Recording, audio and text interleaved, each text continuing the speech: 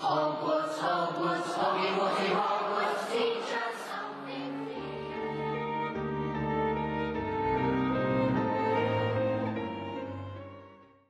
Hello and welcome to Wizard Studies. I'm Audrey. And I'm Katie. And today we're discussing the epitome of a politician. What everybody thinks of when they think of a sleazy politician. Mr. Cornelius Fudge. And a few other ministers. Yay. But it's mostly about Fudge. Yeah. I don't know if this all right, let me rephrase that. I think that there are a lot of very interesting things to talk about with Fudge, but I think that they work better for the most part in chapter episodes. Mm-hmm. So I think some of the chapters that he really shines in would be really fun to do chapter rereads of. Yeah. I know we already did the other minister, and that's one of my favorite chapters, and that's a really Fudge heavy chapter. But some in Order of the Phoenix. Yeah, and I'm thinking of the one at the end of Goblet of Fire. Oh, when Dumbledore tells him what he needs to do, and he's just nah. That would be a great episode to do. Maybe we could do that one for just a normal episode. Our patron of the episode is Miss Leia. Thank you so much for your undying support. Since the beginning. Oh, also, just because this is semi an announcement, and so I think it should go in the announcement section, we are nearing our 50,000 download mark as a podcast. So I just wanted to thank everybody for who has ever downloaded one of our episodes, and if you're listening to this, then you are one of those people. So we really appreciate it. Yeah, we're at 48.1 thousand. So we're getting close to very soon. Yeah, probably by the end of the year. Yeah. Yes, for sure. Yeah. Wow. Yeah. All right. And then just because we haven't mentioned this at the beginning of an episode in a while, and I was going to do it for our patron episode, but I realized that probably wasn't the best idea because they probably have all left us reviews. But if you haven't left us a review on Apple Podcasts, that literally means the world to us. Even if you just quickly press 5 stars, that really helps our podcast grow. It helps it get seen. It helps it show up higher on searches on Apple Podcasts. So really that's the easiest way that, number one, you can make Audrey and I's day and help grow Wizard Studies. So if you haven't already, please, please, please leave us a review. Yeah, we really appreciate it. Yeah. All right. So we're going to start with Fudge's fact file. I feel we haven't done a fact file in so long. I feel it probably hasn't been that long, but it feels it's been a long time. When I was doing the MBTI, I was when was the last time I did this? I have no idea. So last time we did it, Lucius and Narcissa, was that our last, character episode? I guess so. I don't think that was actually that long ago. Yeah, it was. Wait, I have it up. I mean, it was... That was August. Yeah, I was going to say, it wasn't in September. Yeah. So that's kind of a while ago. So, Fudge's full name is Cornelius Oswald Fudge, Order of Merlin First Class. Just tack that on there. So, there's a lot with... the etymology, so bear with me as I try to get through these in a way that makes sense to both me and people who are listening to me speak. So Cornelius is an old Roman clan's name, possibly related to the Latin word cornu, which means horn, so related to cornucopia. Mm-hmm. And it's a name of an early Christian saint with a medieval cult in the Lower Countries. Okay. So I could buy cult leader vibes from Fudge. Oswald is of old Germanic origin and means godly rule or power of God. Wow. So a lot of, that a lot of also- God and a lot of saints and a lot of... Yeah. So it comes from the Anglo-Saxon os, which means God in a polytheistic context. So like not in a monotheistic context. So like lowercase g, because there's multiple. And then wield, or which means rule. God. So yeah, so this is definitely a reference to his political power, his ambition, his like greed for power. The name Oswald also has had some negative connotations since the You bet 1930s. Some good ones. Due to a British fascist leader, Sir Oswald Mosley, who was also an ally of Hitler, as well as Lee Harvey Oswald, who was the assassin that killed. Depending on who you ask, he was the assassin that killed Lee Harvey Oswald. Actually, JFK shooting conspiracy theories are like one of some of my favorite conspiracy theories. No, just like Kennedy family conspiracy theories. They're good, yeah. I got really into them for a little bit. Kennedy family is basically like was the royal family of the United States, and the royal family conspiracy theories and like England are also some of my favorites. So there's a connection there. So yeah, both of these can lead to, or can allude to his power and how possibly he used that power in the wizarding world. And then fudge, so like obviously fudge is like a real word. It means a couple different things in like the English language. So there's obviously like the candy, the fudge, but fudge is also a verb in like the sense that you can like fake something. So you can like fudge your credentials. So like it means to alter something from its true state as to hide a flaw or uncertainty. It's always deliberate, but not necessarily dishonest or immoral. So I think that really encapsulates fudge in a lot of ways. Yeah. He definitely sees the world and sees how things should be in very like black and white terms through his own lens.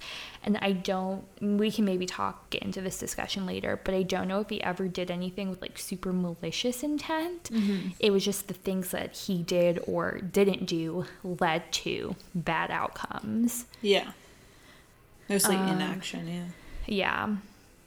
And then fudge, besides being a toffee-like confection, can also mean nonsense, kind of related to that like faking thing. And this meaning originated from probably around 18th century sailors. It's derived from a merchant, Captain Fudge, who was renowned as a teller of tall tales. Huh.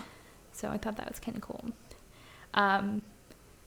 Yeah, and it's just kind of a different take on that same definition, like to perform in an incomplete or marginally acceptable way.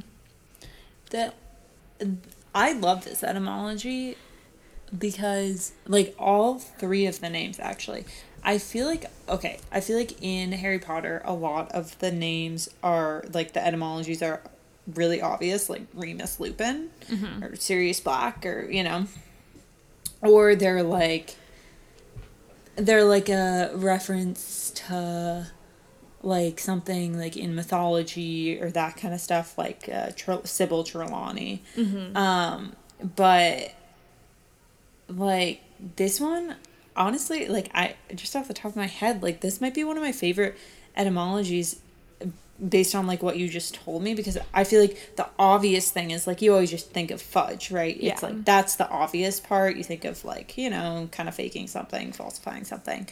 But I think when you look at the whole name together, you're like, okay, Cornelius, the meaning not so much, but just kind of like, it just has this very like, kind of like regal sounding, like very proper, like Cornelius, And then Oswald, it has the godly rule thing, but I think the more important part of it is like these sinister historical figures, and that's kind of like his sinister side. And then fudge is obviously like what you said about like not necessarily being malicious, but just like immoral.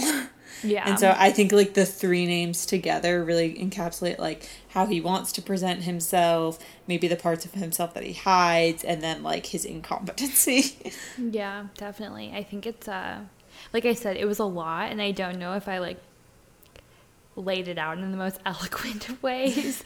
But I think that it's really interesting. And yeah, Fudge is definitely like the obvious one, but Oswald is also something that's really interesting to me because I'm pretty sure like his middle name isn't uttered that many times, but obviously in like some, like I assume at the hearing it was probably said then, and like probably just at some more like other official occasions.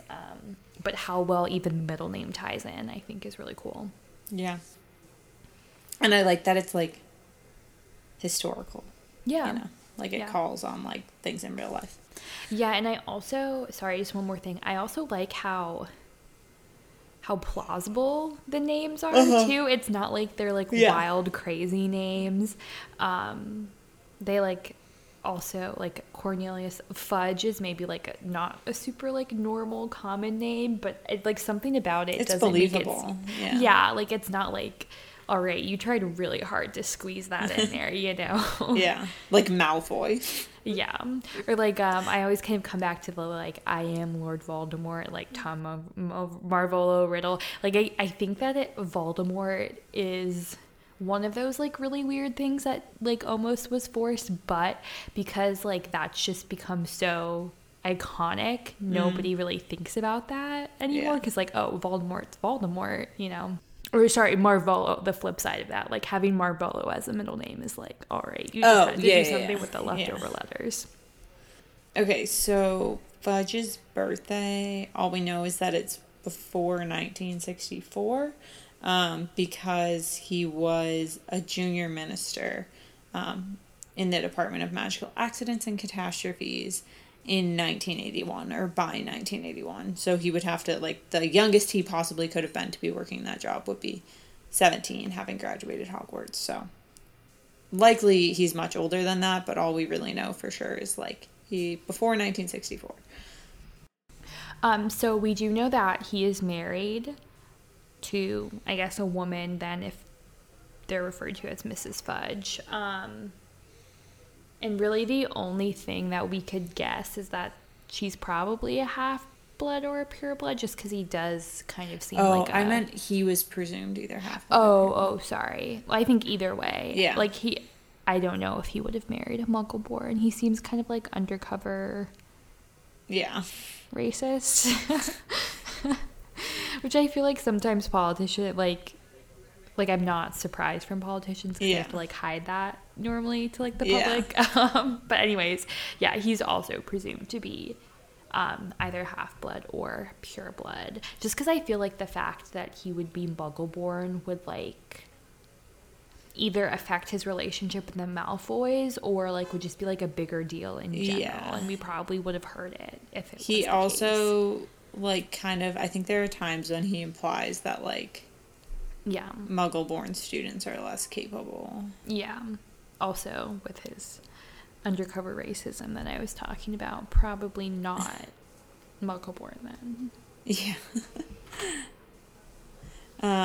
Okay, and then just the last thing on the fact file, we don't have a lot on him, but occupations. Like I said, he was the junior minister of the Department of Magical Accidents and Catastrophes, and we do know that he also obviously was Minister for Magic from 1990 to 1996. Presumably there was like a promotion in between those. And we don't know if like junior minister was his first job. And I don't think we know what he did after, but maybe Katie will tell us more about that on the Where Are They Now. But those are the two titles we know that he has held. So I looked up his first mention online, and it does say that he was mentioned in Sorcerer's Stone. Yeah. But we don't like meet him. Do you know what the context of the mention was? Like, I assume it was just kind of like our Minister for Magic, Cornelius Fudge. Yeah, like maybe like I have Hagrid to like said send an owl something. to Fudge, or I don't Or know. like maybe Hagrid said something when he was like telling Harry about the Wizarding Yeah. World. So I was not going to scour the first book because I really had no idea where to start to find that. And plus, like, we don't meet him in that mention anyways. So the first time we meet him is in Chamber of Secrets, and I'll read from that excerpt. It happens in the chapter entitled Cornelius Fudge. So that was really easy for me to find. I would love it if all chapter mentions were that easy. It was Dumbledore. He entered looking deadly serious and was followed by a second very odd-looking man. The stranger was a short, portly man with rumpled gray hair and an anxious expression. He was wearing a strange mixture of clothes, a pinstripe suit, a scarlet tie, a long black cloak, pointed purple boots. Under his arm he carried a lime green bowler. "That's Dad's boss," Ron breathed. "Cornelius Fudge, the Minister for Magic." Harry elbowed Ron hard to make him shut up.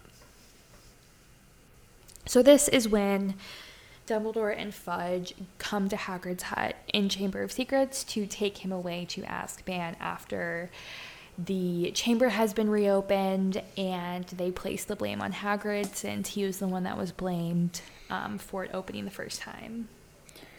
And keynote is that he has a lime green bowler hat. Yes, not a black one.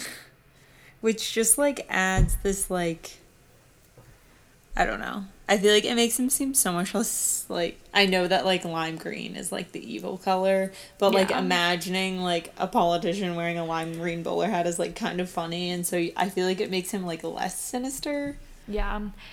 I feel like the bowler hat is an allusion to Winston Churchill. I don't know if like it's actually a thing that Winston Churchill wore bowler hats, but I feel like whenever I see like depictions of him, He has a wearing bowler hat one. on. Am I making that up? Am I just picturing like the Monopoly Man or something? Like, he wears a top hat. No, he definitely wore a bowler hat. Oh, okay. Oh, yeah. Yeah, I think that's a bowler hat. Yeah.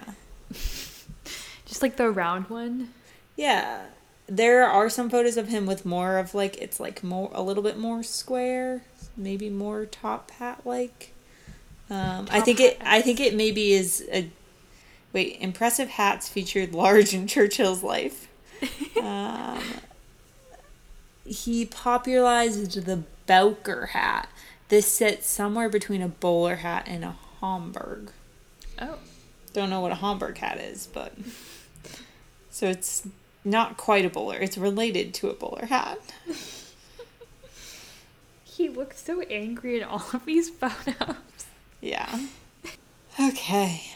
Yeah, sure. I think that's a fine illusion. I buy it. Well, I feel like pinstripe suits, is that also a thing? Yeah. Sure. I feel like that was just like the style back then. Yeah, I feel like it just So like I think adds he's trying this, to like persona. epitomize this like that like era of politician. Do we? I assume we know who was Minister for Magic when. Churchill Yeah, was. it was in that list. I don't know if I copied it over to talk about later, but there was something mentioned in the list about a minister who was like friends with. Leonard Churchill. Spencer Moon Oh, there you go. foresaw a period of international wizarding and Muggle conflict, or enjoyed a good working relationship with Winston Churchill. Yep. Oh my gosh, I feel like. So I watched The Crown. The Crown is a great show. love I The recommend Crown. it to everybody. But I was just thinking of Margaret Thatcher meeting a minister for Oh my magic. god. That would be a good little short story. That would be a great fanfic if somebody wants Wait, to like who- write that. When was she? Like the 80s. I don't know when did she start? Like 81. Well, somebody was 80 to 90. Millicent Bagnold, so the one before Fudge. She became minister in 79. Yeah, so basically Millicent Bagnold with a little bit of Harold Mincham. Okay. Well, then, so like for the 80s, like it was 2 women. Yeah, that's awesome. I mean, Margaret Maybe Thatcher. I not- don't know. maybe I not don't know if Margaret we wanna, Thatcher. like, do power to her, but But I mean, hey, 2 women. That's still a Okay. fact. yeah. All right. So Fudge is Myers-Briggs personality type. What? So I went a little controversial. Oh, Basically, this isn't me. the whole internet gives it the one you had, gives him ESFJ. But Just because that's like the popular one, and they probably just did it because he's like a politician. that's like the one about like being popular, and like I read through that one, and like I couldn't pick up anything like that I could specifically apply. I had a hard time with this. So I did choose ENFP, which is the campaigner. It's the same personality type as Ron, Tonks, Dean, Dobby, and Bill. So you're probably like, what? Those are all good people. And they are. And I feel like those people embody like the like good, heartwarming side of this personality type, because the type is a lot about like being super caring and connecting with others and like forming relationships. And Fudge is like not that.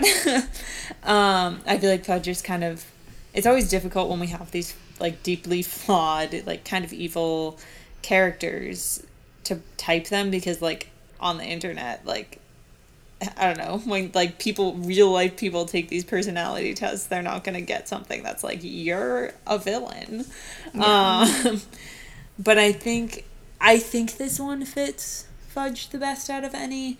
And there's like really one main reason why I chose it, which I will get to. And some of the other stuff is a little bit forced, but once I get to that reason, you're going to get it. I'm gonna be sold. You're going to be sold. Okay, so friendly and outgoing, campaigners are devoted to enriching their relationships and their social lives, but beneath their sociable, easygoing exteriors, they have rich, vibrant inner lives as well. He's definitely like social, kind of like schmoozing people, and I feel like he like tries to appear to be easygoing. He's always like, oh, Dumbledore, like, I don't know, you know how he's kind of like that. I guess, yeah. Like in the earlier books when like shit hasn't hit the fan. So when something sparks their imagination, campaigners can show an enthusiasm that is nothing short of infectious. These personalities radiate a positive energy that draws in other people, and campaigners may find themselves being held up by their peers as a leader or guru. But once the initial bloom of inspiration wears off, campaigners can struggle with self-discipline and consistency, losing steam on projects that once meant so much to them. I liked that it was like, he presumably was enthusiastic when he first became minister. Like, there is a reason that he became minister. There's a reason people voted for him. We don't really know what that is, but he was chosen to be a leader. And obviously, like, when the going got tough, he lost steam and just kind of backed into a hole and didn't do anything and didn't step up as a leader. So I feel like that kind of shows that, like, when faced with, like, difficulty or like no longer having everyone on your side, he just kind of crumbled.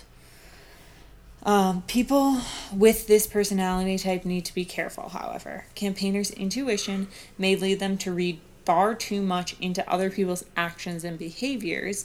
Instead of simply asking for an explanation, campaigners may end up puzzling over someone else's desires or intentions. This kind of social stress is what keeps harmony-focused campaigners awake at night. This is the reason. Literally, his most defining like personality feature, besides being like politician, is his relationship with Dumbledore and like everything that's caught up in that, and his insecurities from thinking that Dumbledore is coming from his job. And all of this is because he's reading way too far into Dumbledore trying to take some sort of action against Voldemort. Everything Dumbledore does, Fudge thinks is like an action against him. He's like too insecure to see that Dumbledore is trying to like rectify the situation at hand and not undermine him. he thinks that Dumbledore is like, yeah, he thinks that Dumbledore, he's reading too far in and he thinks it's all about him. He thinks Dumbledore's coming for his job when Dumbledore is just trying to like save the world. No big So deal. I think like that comes a lot with like the insecurities of this personality type, the overthinking things. And I think like if we think about the other characters, like I think this description in like a less extreme way really fits Ron well. Like Ron is constantly thinking that like things that Harry does and things that Hermione does are like about him, you know, like the whole like him leaving in 7, like he reads into them just like getting excited about like solving Horcruxes. I don't even know why he leaves. And like he's just like making things about himself that aren't about himself. And I feel like Yeah. that was Fudge's flaw with the way he dealt with Voldemort's return. I like that. Yeah. So that's my big psychoanalysis. So campaigners will spend a lot of time exploring different relationships, feelings, and ideas before they find a path for their lives that feels right. But when they finally do find their way, their imagination, empathy, and courage can light up not only their own lives, but also the world around them.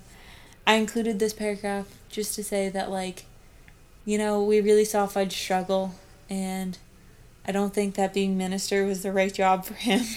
And maybe he found something that was a better fit afterwards, and he lit up not only his own life, but the world around him.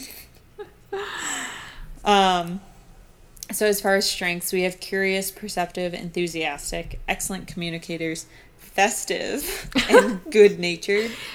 Festive? That's like so weird. It's a weird strength to have. Also, speaking of festive, what is wrong with Gen Z and their refusal to watch Hocus Pocus?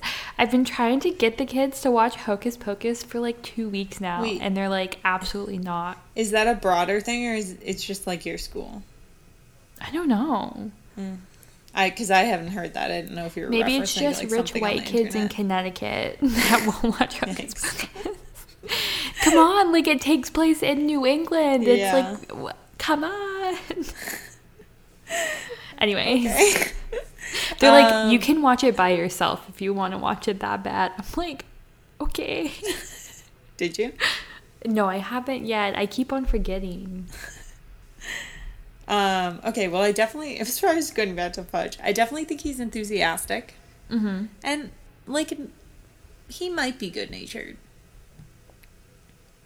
He is not malicious, but he's not necessarily good-natured. Yeah, I He's feel just like kind of dumb. oh my gosh, where did I see this? And I'm gonna like completely incorrectly convey this information, but I'm pretty sure I like read something somewhere that was talking about like the morality of people and the morality of like characters, and that like somebody can be moral, but not like in a good sense, you know, like they're sticking to their own morals. personal Yeah. morals, And so I feel like Fudge is a really, really good example of that, where like he thought he was doing the right thing in every situation. He was just like too blinded by his own perception and his own like point of view to take into consideration other people's. And I think that's something in particular, and at least like end of Goblet of Fire, was I feel like some of the arguments he had with Dumbledore like weren't even that bad of arguments, you know, like being the leader of a country, like to put that country in like a state of chaos. And like I understand it's not a country, but like he's the leader of a large group of people that could be equated to a country, right? Certainly. To put that like country and that community in this like place of chaos and like stress and anxiety over the word of like one 14-year-old is a lot. You know, I do think that to come into that situation with skepticism was not the wrong decision. I do The think wrong that decision was when he destroyed the evidence. yeah, I was going to say, like, decisions he made post that, and especially in retaliation of that, in Order of the Phoenix, I don't agree with. But sometimes I think, like, the point of view in which he came at, like, that particular kind of, like, conversation and those arguments, I think are fair, to be honest. And I do think that, like, that argument shows me that he has, like, the greater good in mind, you know? And we see time and time again in this series that, like, this tug of war between, like, the greater good and, like, the good of few people. And so just, like, seeing that kind of conflict play out in him as well is interesting. Yeah. No, I think that's a good point. And I think I think you're not wrong. I think it's easy to see it as, like, he's such an idiot. Because, like, we obviously as readers, like, experience Voldemort coming back. Like, we know. Like, we know. Yeah. And that's I mean, called dramatic irony, kids. Yeah. He didn't have to do everything, but, like, the thing is, he didn't have to do everything Dumbledore said. But he could have done something. Yeah. So, and he like, could have, like, and then he, like, proceeded to kind of, like, keep this. And he made it worse. Yeah. To keep the, like, perception in his mind that everything was fine. Yeah. He ignored so much later until it was too late. Yeah. Yeah, And he I could have think, just been like, skeptical, not, like, denying. Yeah. And I do think that he realizes that, like, the Two Ministers chapter in Half-Blood Prince, I think he is pretty, I don't know if, like, regretful is the right word, but, like, he understands that, like, he fucked up, you know? Yeah. So, I do think that Fudge, the little that we do see of him, is very, like, dynamic. He's just interesting. Yeah. And so then, as far as weaknesses, which this actually, I feel like, kind of fits with some of what you were just saying. So we have people pleasing, which I certainly agree with. He was busy pleasing the people who were, you know, lining his pockets with cash. Yes. Unfocused. Maybe some of his response was a bit unfocused. Disorganized. Overly accommodating. Overly accommodating, I think, applies to, similarly to people pleasing, like accommodating people like Lucius Malfoy and what they want the Ministry to do. Overly optimistic, which you could say that, like, his state of denial was like, everything's fine, everything's fine, everything's fine. Yeah. When, like, at a certain point, you have to say, everything is not fine, we need to do something about it. Yeah. And then restless, which I don't really know how that applies. But I think the weaknesses fit better than the strengths, which is usually the case when we have, like, a flawed character. And all the characters are flawed, but I feel like the weaknesses of these personality types often, like, kind of hit home a little bit more than the strengths. Especially with characters that we don't love. Yeah. So next we're gonna do a little Hogwarts house discussion, because in canon we don't know what house Fudge is in.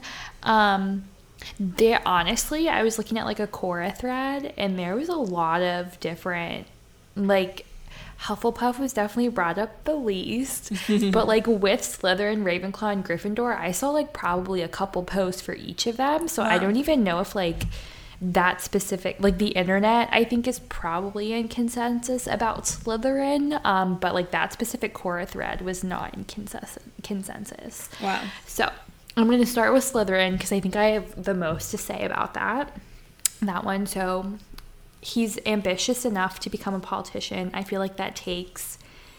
Yeah, you have to be ambitious. Some ambition. Yeah. He's also power hungry enough to be a politician. I think that, like, to be a politician, you also have to have some, like, power hungriness in you. I really don't think that many, if any, politicians go into it for, like, I just want to make the world a better place. Like, maybe that's where they start. But, like, there are other ways you can make the world a better place without, like, making it all about you. Yeah. Anyways, so I do think that, like, as well as not only like him being a politician tells me he's power hungry, but like also his personality and some of the decisions he makes. He does everything to keep that power. Yeah. He did whatever my next note is he did whatever he could to stay in power, even if that meant leaving the wizarding world in a vulnerable enough state for it to be easily taken over by Voldemort. He, like, to the day that he was removed, he was like, everything is fine. I'm going to make everything fine because I need people to love me and I need people to think I'm doing a great job and I need to stay in this position. And then Voldemort might have said it, or Dumbledore might have said it best. There's a quote where he's talking about Fudge where he says he's blinded by his love of power. I think that's a really good encapsulation of who he is. And, like, I think one of the, like, things in support of that is, like, it was his Arian sport of Slytherin. It's like, it was his love of power just to have power. Like, he didn't do anything with his power. Like, he didn't want to stay in power because he thought he could best do the best serve job. Yeah, the Wizarding World. Like, I think it was, like, power for the sake of power. Which, like, I feel like you can only put that in Slytherin. But not saying that, like, some Slytherins don't want to use their power for good, but I think, like, out of all the houses, someone who's just obsessed with power, just to have it, and just to say they have it, and just to know they have it, like, that has to be a Slytherin. Sorry. Yeah. Oh, okay. We already know Audrey's feelings about that. I think power is something that, I mean, we see that kind of touched on a little bit throughout the series, specifically with, like, Dumbledore. I think power is, like, a very powerful thing. Whenever I think of power, I think of, like, the Stanford Prison Experiments. And even, like, this might make me sound like a terrible person, but since I've started this new job and, like, kind of being in charge of kids and, like, having some sort of, like, power and authority, I've, like, caught myself kind of just, like, saying no to the kids when they ask me to do things, just, like, for the sake of saying no sometimes, and to just kind of, like, assert my power. And I'm not saying, like, honestly, I don't think that's a bad thing, because, like, that's part of, like, I can't always say yes to the kids. Like, even if I would be fine doing that, like, sometimes I do just kind of have to, like, exercise that power to be like, nope, sorry, I'm in charge. We're not doing that today. And so I definitely, like, gotten a little drunk with power over here. But no, it's just, like, a really interesting thing. And it would be really, really interesting for me to, like, see Fudge pre-Prime Minister, like, pre him being Prime Minister, to kind of see what he was like then, and if, like, the power, like, what's that quote, like, absolute power corrupts absolutely. Like, I wonder how much he was corrupted, I mean, if at all, by being the Minister of Magic. Yeah, that's a good question. Another argument for him being in Slytherin, he is shown within the series to have prejudices, explicitly said in the series, or shown in the series as having prejudices against at least Parseltongues and Half Giants. Parseltongue, yeah. That's like, because he, like, mentions Harry, he's the boy can speak Parseltongue. I know, but that might be, wouldn't he be in awe of that if he was a Slytherin? I don't think so. I think just being prejudiced in general is a Slytherin trait. Okay. And he uses other people as pawns, or at least tries to, with Harry. So, again, that's kind of like using anything to stay in power. And I don't get into this later, but maybe I should have, but his relationship with the Umbridge, I think, is really interesting. Because, I mean, you can argue both ways that, like, you could argue, obviously, I think it's pretty clear that, like, she was using him to, like, just get him to co-sign all the things that she wanted to do so that she would have more power. But I think also, like, he was taking advantage of her, and he was taking advantage of, like, her prejudices and her, like, let's say, immoral tendencies, to, like, further serve him and his, like, crusade against Dumbledore, you know? Like, he was using these, like, deep hates that she has, to, like, get her to, like, use her as a weapon, basically. Yeah, I was gonna say I don't really have anything for him being cunning, but, like, that sounds pretty cunning to me. Yeah. But I feel like I feel like that's a different take on it, because I feel like you usually read it as, like, Umbridge she's using him. Yeah. Because, like, he's kind of bumbling, you know? Yeah. So, yeah, even with that argument of, like, that particular thing being cunning, I don't see him, like, overall as being, like, super cunning. And resourceful, like, maybe somewhat, and those are kind of always big Slytherin traits, but definitely the ambition is, like, the big thing for not only, like, the house discussion, but, like, honestly for him in general. Yeah, I also think, like, power. we don't know how he kind of came to be minister, so I don't know, like, there could be something, some cunning in there. Wasn't there, like, something in the Quibbler that, like, accused him of, like, poisoning people? Oh, the Quibbler has things about, like, goblin. He led a goblin genocide. Yeah, and I think there's, like, something about, like, there was, like, a headline or something that was, like, basically insinuating, like, what did he do to get here? Was there, like, bodies that he left behind? Like, obviously the Quibbler might not, we might not be able to take it at its word, but just saying. Was there also, like, speculation that he was a vampire? Yes. So, you know, who knows? So for Ravenclaw, like, theoretically, he would probably be pretty smart being that high up in government. I mean, hopefully. He was in charge of running the Wizarding World, so hopefully he was, like, somewhat smart and knowledgeable.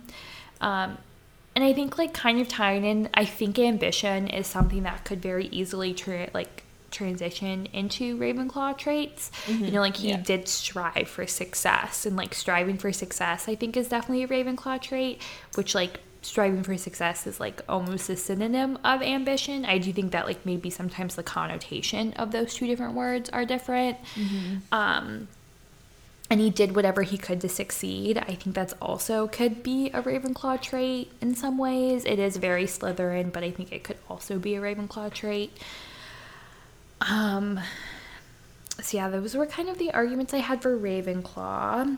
Against Ravenclaw, he's not super, like, open-minded. I don't think he's, like, very creative and free-thinking. So, I don't know, maybe his lime green bowler hat is he's a little bit more, I don't know. What's the word I'm looking for? Like, colorful, I guess. Okay. So for Gryffindor, I basically have arguments why he's not a Gryffindor. There was some arguments. Let me see if I can pull up this Quora thread again. Give me 1 second. Okay. I knew I wanted to say something for Gryffindor. So somebody's argument on the Quora thread was that if we take the information that, like, houses are a representation of what you admire the most, then that could lead to him maybe being in Gryffindor. Like, he did look up to courageous people in both, like, Dumbledore and Harry, and, like, he actively was opposed to the dark arts, whatever other things, like, that led to him basically handing over the Wizarding World to Voldemort. He was not, like, on board with that. And he like, really was not about that life. So that could maybe be more of an argument against Slytherin than for Gryffindor. But, like, what the person on Quora is saying is that, like, he admired, like, courage in other people. Yeah. He just wasn't able to be courageous himself. Yeah. And then for Hufflepuff, theoretically, he should be a hard worker due to, like, the tough job that he has. Somebody on here, I don't want to, like, call out this person, but I just, like, really don't agree with this. So they're making the argument that he could be a Hufflepuff because he's so loyal to, like, his own ideas and, like, his own morals, but I don't think that's what, like, loyalty in a Hufflepuff sense means. Like, being loyal to yourself, I feel like, is inherently, like, a Slytherin trait. Yeah. So yeah, I don't know, that just, like, I didn't really buy that. Yeah, no. That at all. Yeah, a lot of people were between, like, Ravenclaw and Slytherin or Gryffindor and Slytherin. A lot of people bring up against Slytherin due to, like, his hatred of the dark arts. And a lot of people bring up, like, really the most common positive for Gryffindor is kind of what I was saying about the, like, admiration of those traits and maybe not him himself embodying those traits. So I feel like Slytherin is definitely the obvious one. And I think that it probably is the most likely. I just personally kind of have a hard time, like, seeing Fudge in Slytherin house. Yeah, me too. So that's, like, really my only hesitance about that. Yeah. And I even have a hard time picking a second house because I feel like Ravenclaw makes more sense on paper than Gryffindor does, but I don't see him in Ravenclaw either. I see him, I think when I, like, try to picture, I see him in Gryffindor as, like, because of the, like, admire, and I think, like, he would like the idea of being in Gryffindor because it's, like, the good guy house. But, like, based on all of his characteristics, like, I firmly believe he was a Slytherin. Yeah. I would agree. So I'm just going to kind of run through some of the stuff he did or didn't do as minister. A lot of this we've kind of already talked about, so I'll go fairly quickly.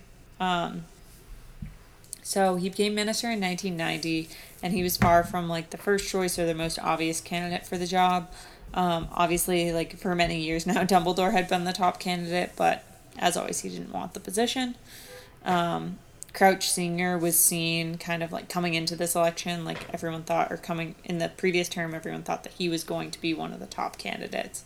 But obviously, we know he fell out of favor following his son's trial. So Fudge got the job.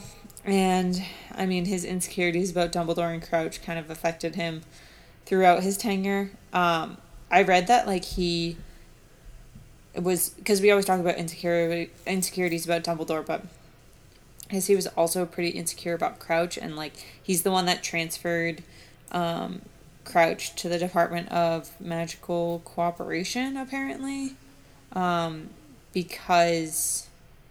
Is that what it's called? I think it's International Magical Cooperation. Yeah. Because that was kind of like a less powerful thing, and he felt threatened by Fudge. I don't know what the source is on that, but Fudge felt threatened by Crouch. So thought that was interesting. Early on, he was always asking Dumbledore for advice, always writing him. At some point, he awarded himself Order of Merlin First Class. Yeah. It's unclear for what, or how he got away with that. Do you think that, like, all ministers, like, could just get Order of Merlin First Classes? Like, I don't know. I feel like you have to get it, like, post your term. Like, if the next minister is like, you did a good job. yeah, that's true. That's true. And so we know his whole time as minister, he was, like, basically in the pockets of Malfoy and others with money. In Chamber of Secrets, he had Hagrid taken to Azkaban, kind of at the insistence of the Board of Governors, and he allowed Malfoy to remove Dumbledore from the school. And then this is kind of continued in third year. He came to Hogwarts to oversee Buckbeak's execution, which is unclear why beyond just, like, it was something that Malfoy wanted, so he was there. Like, there's no reason why the minister should be there. Apparently it was, like, under the guise of, like, he was also checking on, like, the Dementor situation at the school, but, like, that just really shows that, like, to me, that Malfoy wanted him there as, like, a symbol of, like, power. And so, like, he was there because Malfoy wanted him there. Yeah. So, yeah, in Harry's third year, we also know he placed Dementors around the school. And he refused to believe the trio about Peter Pettigrew and was going to give Snape an Order of Merlin, either first or second class, I think, for catching Black. But obviously, that all came tumbling down. Not the first time he refused to believe Harry and co. Or not the last time, sorry. Yeah. It's also not the first time. Yes.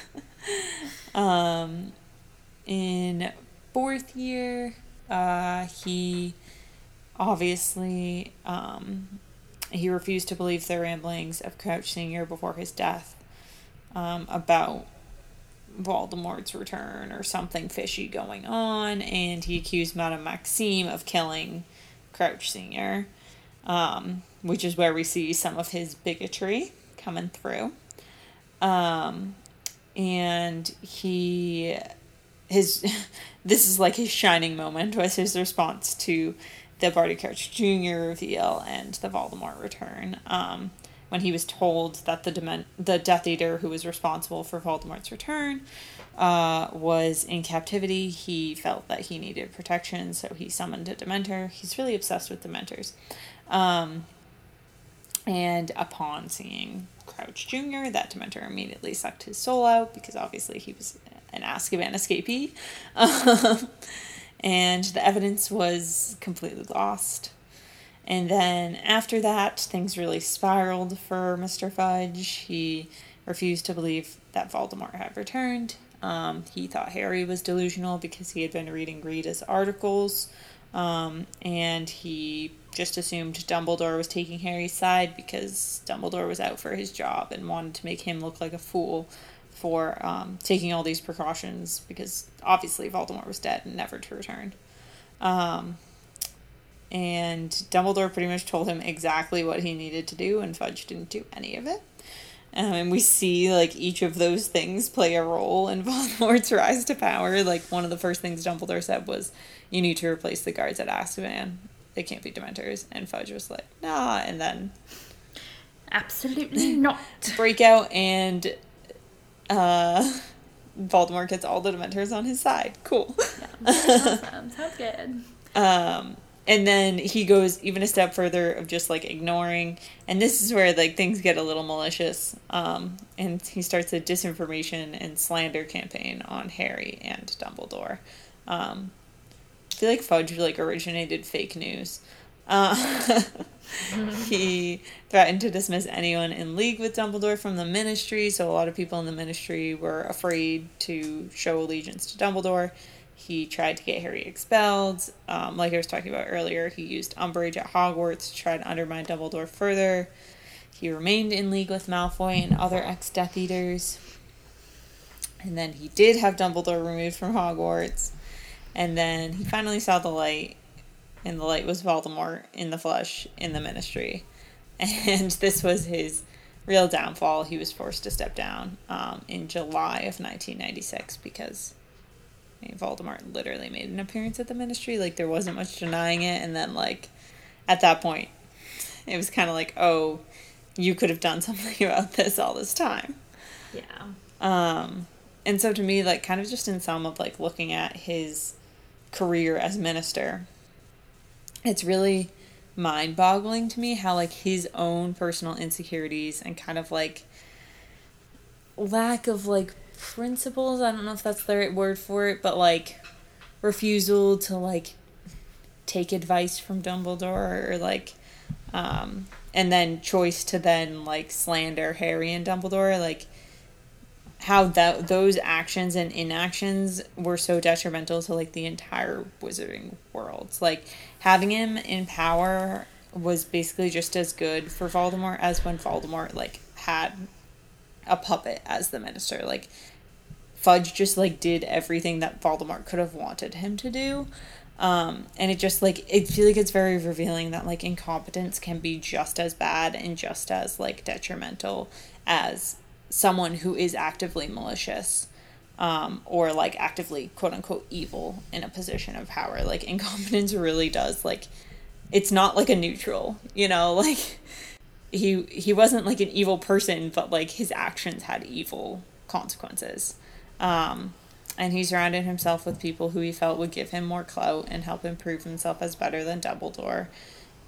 Because of that, like, that's why he kept Malfoy and those so close. And he was constantly paranoid and thus did not trust anything that Dumbledore, who, like, could have been one of his best advisors or, like, his best advisor, said. So, like, it was just, like, those insecurities were so, I don't know, so meaningful in, like, the way things played out. Yeah. So, kind of crazy. Man, oh man. So I got a new laptop not that long ago, so I lost all of my Harry Potter stickers I had on my old laptop. But my favorite Harry Potter sticker I had was a sticker that said "Impeach Cornelius Fudge." Just like, oh my god, I loved it so much. Shout out to the Redbubble artist that designed that. So moving on to the Where Are They Now section, we know like absolutely nothing about, not even like where Fudge is post 7. But, like, honestly, the last thing we ever hear about Fudge is that he shows up to Dumbledore's funeral at the end of 6.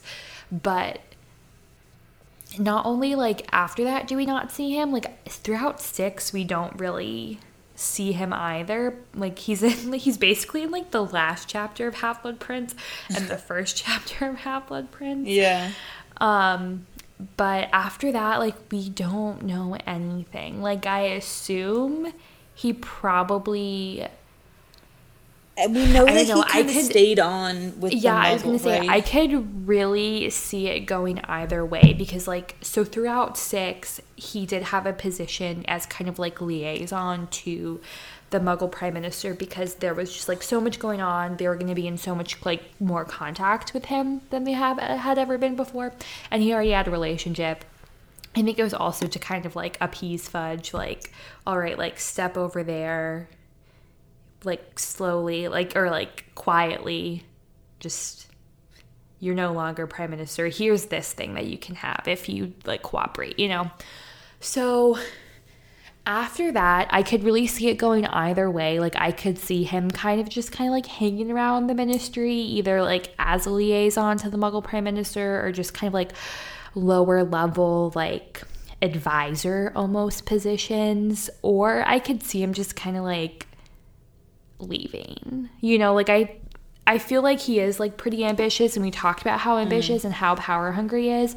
But I feel like in the state he was in that like other minister chapter in Half-Blood Prince, I could see him just being like I just need to move on from this, you know, like staying around here is just gonna like make me a miserable person.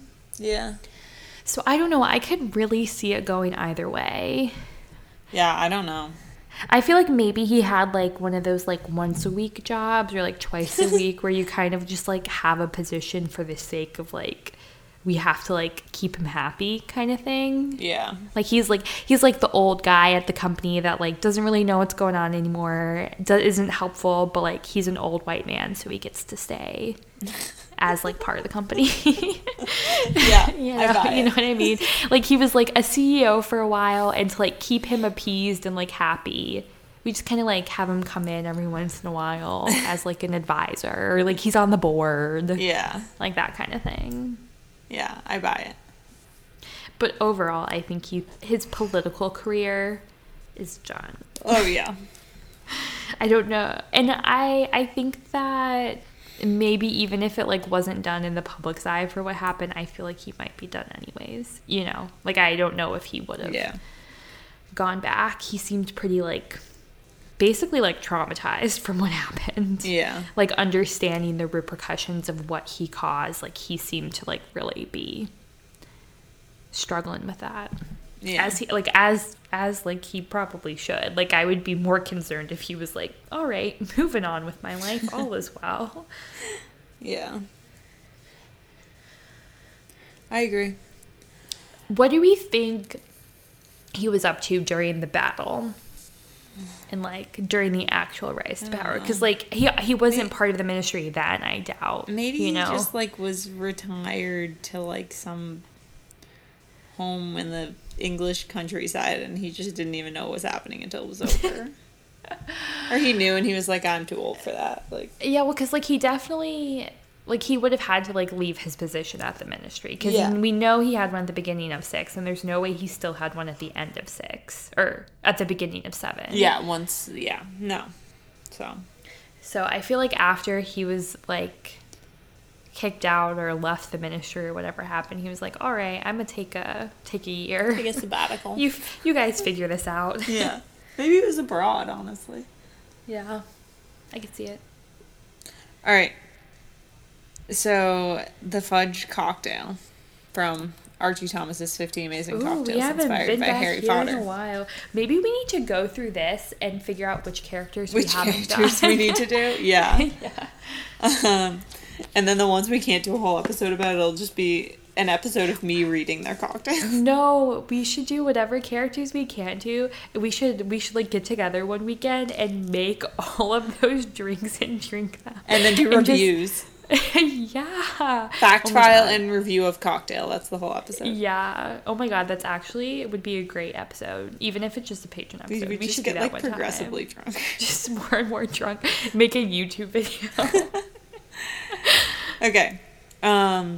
So Cornelius Fudge has a chocolatini. Ooh. This is like literally, I think this might be your favorite cocktail in the book. I think I might have to make this for you because. Okay. So it says, it would have been great to have made this into a fudge teeny. However, the chocolate version is much more popular, and the ingredients are easier to source. The key here is presentation. It should look more like a dessert than an actual drink. I will show you the picture after. Perfect. So it is 1.5 part Bailey's, 1 part vodka, 1/2 part creme de cacao, chocolate shavings, cocoa powder on the rim, and ice. And ice. Ooh, I love a drink with ice. Ooh, look at that. Oh, and it looks like there's like chocolate syrup almost like No. Oh, ribbed yeah, in at the bottom. Yeah. And then there's like shavings of chocolate on top. Yeah. That looks good. I would drink that. It does seem very alcoholic. Yeah. Like literally everything in there is alcoholic. Like liquid wise. Yeah. But yeah. Sounds yummy. Seems like up your alley. The only I would put like probably whipped cream on top of it. Though. I feel like it Of could course use you that. So a little bit of background on the Minister for Magic job. I do think we talked about this in our ministry episode. And we honestly like don't have that much information about like what the job does or how they're elected. But super quickly, we do know that they are elected democratically.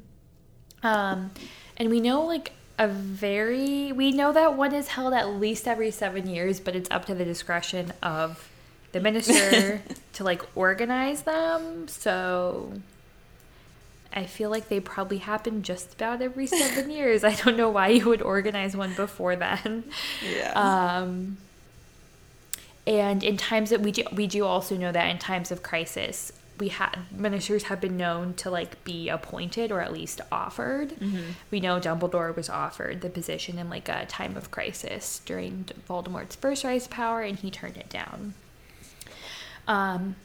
What else we know about the minister is that we know that they have a relationship with the Muggle Prime Minister. We know that the Muggle Prime Minister has nothing to do with elections of the magical or the Minister for Magic, which I thought was like a weird qualification to make. I don't know why anybody would assume the Muggle Prime Minister had anything to do with those elections. And we do know that a Muggle Prime Minister has never stepped foot in the Ministry for Magic. They do keep that like boundary just because just because the Muggle Prime Minister has a relationship with the Minister for Magic doesn't mean they're like getting a tour of the Ministry of Magic. In terms of like power the minister has, we don't really know a whole lot. One of the biggest things we see Fudge have power over is kind of like the overseeing of Azkaban. We see him kind of have a direct hand in that. We know that he was part of like the Quidditch World Cup as like the leader of the host country. But other than that, we don't really know. Oh, he was head of the Wizengamot as the Minister for Magic. So you also are like head of the legal branch of the government. So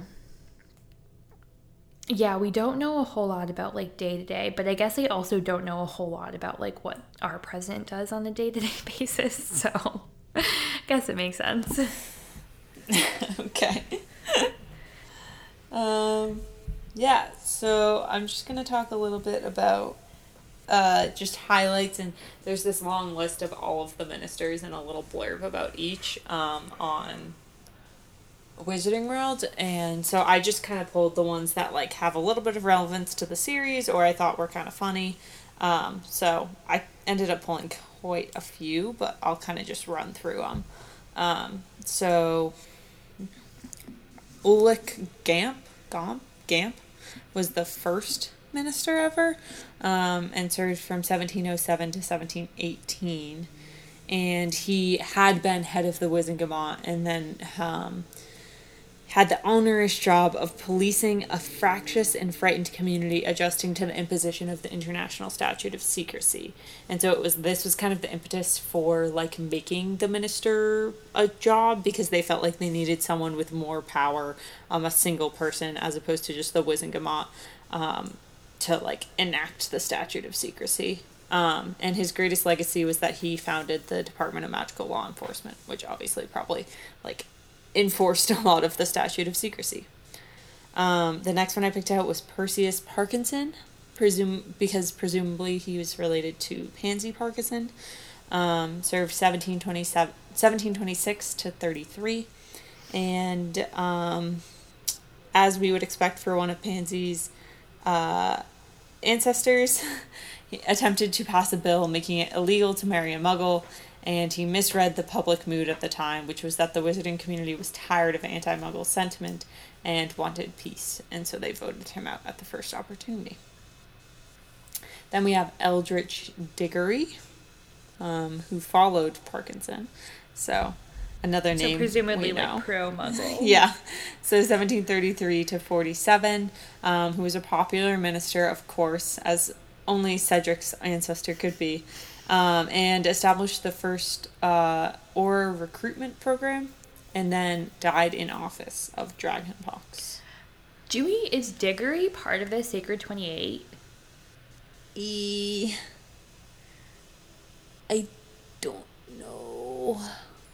I want to say no. Can you look that up? Yeah. I feel like it's not, but I don't know.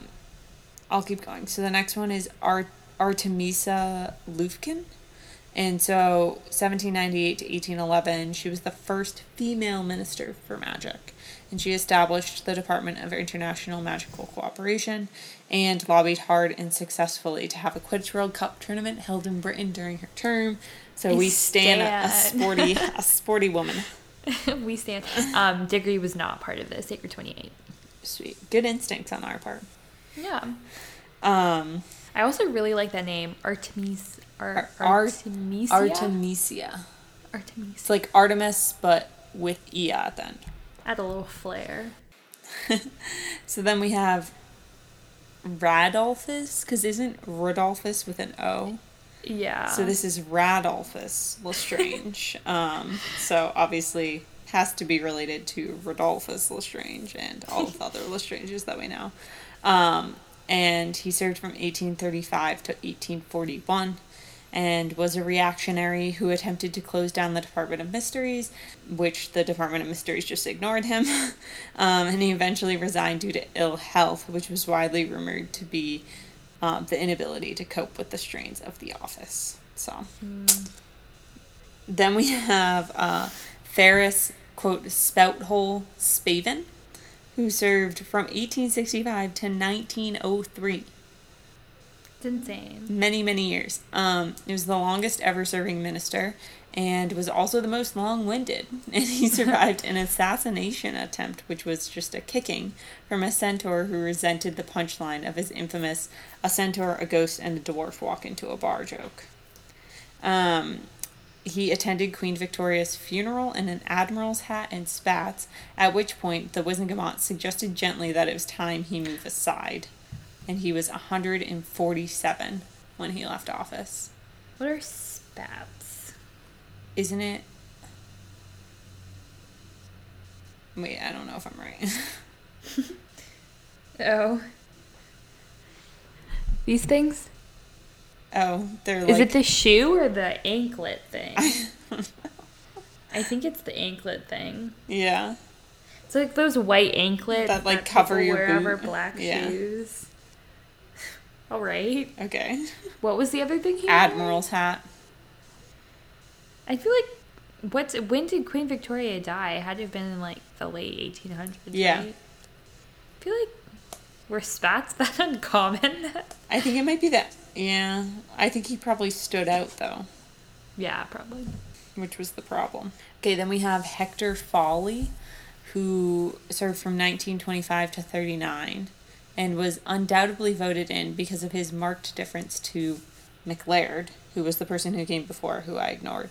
But Foley was did not take sufficiently seriously the threat presented to the world wizarding community by Gellert Grindelwald, and he paid with his job. So that was... Oh, that sounds familiar. yeah, that's why I included that one, because it's like the corresponding Yeah. character to Fudge. So then we have Nobby Leach, who served from 1962 to 68 and was the first Muggle-born Minister for Magic, and his appointment caused consternation among the old pureblood guard, many of whom resigned government posts in protest, and he always denied having anything to do with England's 1966 World Cup win, which obviously occurred during the middle of his term, and left office after contracting a mysterious illness. Conspiracy theories abound. I love a good conspiracy theory. Yeah, I love how it tied in with England's World Cup win. Yeah. And then Millicent Bagnold, 1980 to 1990, who we said served at the same time as Margaret Thatcher. So she was a highly able minister and had to answer to the International Confederation of Wizards for the number of breaches of the International Statute of Secrecy on the day and night following Harry Potter's survival of Lord Voldemort's attack. She acquitted herself magnificently with the now infamous words, "I assert our inalienable right to party," which drew cheers from all present. So, sounds like a cool lady. Yeah. And then... Sounds much cooler than her Muggle counterpart. skipping over the ones we see in the series, I then included Kingsley Shacklebolt, 1998 to present. And it says he oversaw the capture of Death Eaters and Voldemort supporters following the death of Lord Voldemort. He initially was named as caretaker minister, and then was subsequently elected to office. Hi, my name is Larry, and I'm a Slytherin. My name is Justin, and I'm a Slytherin. And together we host the Here's Johnny podcast, where we take a look at horror movies, TV shows. Oh, and games. We also have had amazing guests on the show that are directors, producers. And don't forget writers, Twitch streamers, and other podcasters. Yeah, and you can also check out our show every Monday. Just search Here's Johnny Podcast in your podcast app of choice. And you can always follow us on Twitter at Here's Johnny Cast. We are sure you will find an episode you will love. Maybe just like Ollivander's wands, an episode will pick you. Okay, so for our pop quiz question, we forgot to post it on Facebook, so sorry about that. Maybe we'll post it on like Instagram when this episode goes live.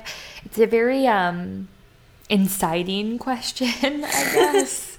I just wanted, I don't really care about any of your opinions on this question. I just wanted to cause discussion and fights. So, do we believe that Hermione Granger should have, whatever, is Prime Minister or Minister for Magic? So I was gonna let you do this before you said that you didn't care about anyone's opinion, but I'm going to let you answer first, which is I don't think I ever have done that. So would you like to answer the pop quiz question before me? Because I don't want to steal your thunder. So, if you don't know the background of this question, she is known to be the Minister for Magic in Cursed Child. She's not listed on any official like canon minister list though. So as I just pointed out, Kingsley Shacklebolt, 1998 to present. To present, yeah. So the list that Audrey used, which is Pottermore, now Wizarding World information, she's not listed as Prime Minister in that list, which makes me, not only do I reject Cursed Child from canon, the fact that she's not listed on like the official minister list and Kingsley Shacklebolt is still present, I refuse to believe that she's Minister for Magic just based on like the canonicity of it. But I also really dislike the idea of her becoming Minister for Magic, not because I don't think she'd do a good job, not because I don't think that like she deserves to be Minister for Magic. I don't think that she has those characteristics that we were talking about when it comes to being a politician. And I think that she would recognize that she could get more done not being the Minister for Magic. And there was even that like quote that it happens in 7, I think, maybe it's either 6 or 7, where like Rufus Scrimgeour is like, you would be a great like politician, or you would work great in like magical law enforcement, and she's like, no, like I actually am a good person. What is it? It's like, I'll look it up. She expresses disdain for politics. Yes, yeah. She says something along the lines of like, no, I like have respect for myself or something like that. Or like, I know I could do more elsewhere. Shoot. I started that sentence so confident I was going to be able to just whip out what it was. She says something like, I have like bigger ambitions for myself or something. Yeah. Oh, hang on. Scrimgeour asks, are you planning to follow a career in magical law? And she said, no, I'm not. I'm hoping to do some good in the world. Yeah. So I think that if we talk about Fudge being grayly moral, I think that Hermione is like too moral to become a politician. Yeah. I don't really care about the whole Cursed Child thing. Like, I don't think of it as canon, but, like, I don't really care about that angle of this debate. I care about, like, Hermione's character and the fact that, like, it seems out of character for her to become minister based on, like, that quote and, like, just, like, her disdain for politics and, like, especially having seen what Harry went through, we must know so much more than just what that quote says, but, like, of how she must feel about bureaucracy and the ministry and everything. And I think also it seems in the context of like it being made up like plot point or character trait or whatever in Cursed Child, it's like it feels so like such a gimme, like in the sense that like, you know how like when you have like superlatives in middle school or high school and they're like they just vote like most likely to become president is just like the smart kid, whereas like I don't think that the smartest people I don't think that our presidents are an accurate representation of the smartest people who have like lived in this country. And I'm not just saying that because of like the most recent president. I'm saying that just because like I think that like politics, like I think and this is maybe why I kind of cringed when, like, earlier you said, like, presumably Fudge would have to be smart to, like, you know, about him being I think that, like, potentially be a Ravenclaw. well-educated. Politicians are normally well-educated. They're well-educated, but, like, they're... you don't, like, I don't think the defining trait of a politician No. is that you're smart. And I think, obviously, many politicians and many of our presidents have been very smart people and very well-educated people who, like, understand the law and, you know, whatever. But I think that just being like, oh, Hermione's smart, like, she must, like, become Minister for Magic. Like, I feel like it's just, like, it's this weird, like, emphasis that, like, I know we as Americans, and I assume that, like, other cultures do this as well, is, like, placing this, like, weird emphasis and, like hierarchy, and that, like, if you're smart, you have to be, like, president. You have to be, like, the leader, whereas, like, I feel like that's not what... I don't know, being smart isn't, like, the defining trait to, like, becoming a world leader. Yeah, I think it, like, it goes back to, like, she's the brightest witch of her age thing. So it's kind of this, like, well, she was voted most likely to succeed, and, like, our readers love her, and if she does anything else but succeed, like yeah, they'll riot. And, you like, know? success equals minister. Yes. Like, not that Yeah. she could do something else that's, like, way more impactful and takes way Yeah. more skill. Yeah. I think that was kind of, like, the angle that... Yeah. I don't even know who the writers of Cursed Child are. That the writers of Cursed Child were taking, and, like, Oh, I can see it on my bookshelf right now. I didn't even bring it with me. John Tiffany? This is me reading from afar, and their font is smaller than JK. So I think it's Jack Thorne and John Oh, yeah, Jack Tiffany. Thorne definitely sounds right. Yeah. So I feel like there was this little bit of, like, if Hermione is not, like, the Minister for Magic, like, we will have let her down and let the fans down, you know? And I Whereas, don't like, think you that's let true. us down by making her the Minister for Magic. Well, you let us down in general with Cursed Child, so whatever Hermione's profession was, I think should have been the least of your worries. Yeah.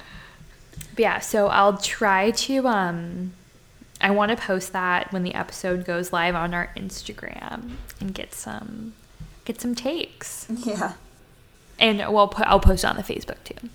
So Katie mentioned this at the top of the episode, but just make sure, here's your reminder, after you've listened to how great we are, go give us a rating and a review on Apple Podcasts.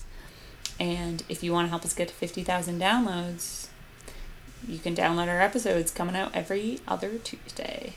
Yeah, listen to some old ones. Yeah. If you're joining us now, we have some great gems in our library. Okay. Oh my gosh, I feel like we have not talked about a favorite episode in a long time. I feel like we did, like, when we celebrated 2 years. Did we? Yeah. Oh, we did.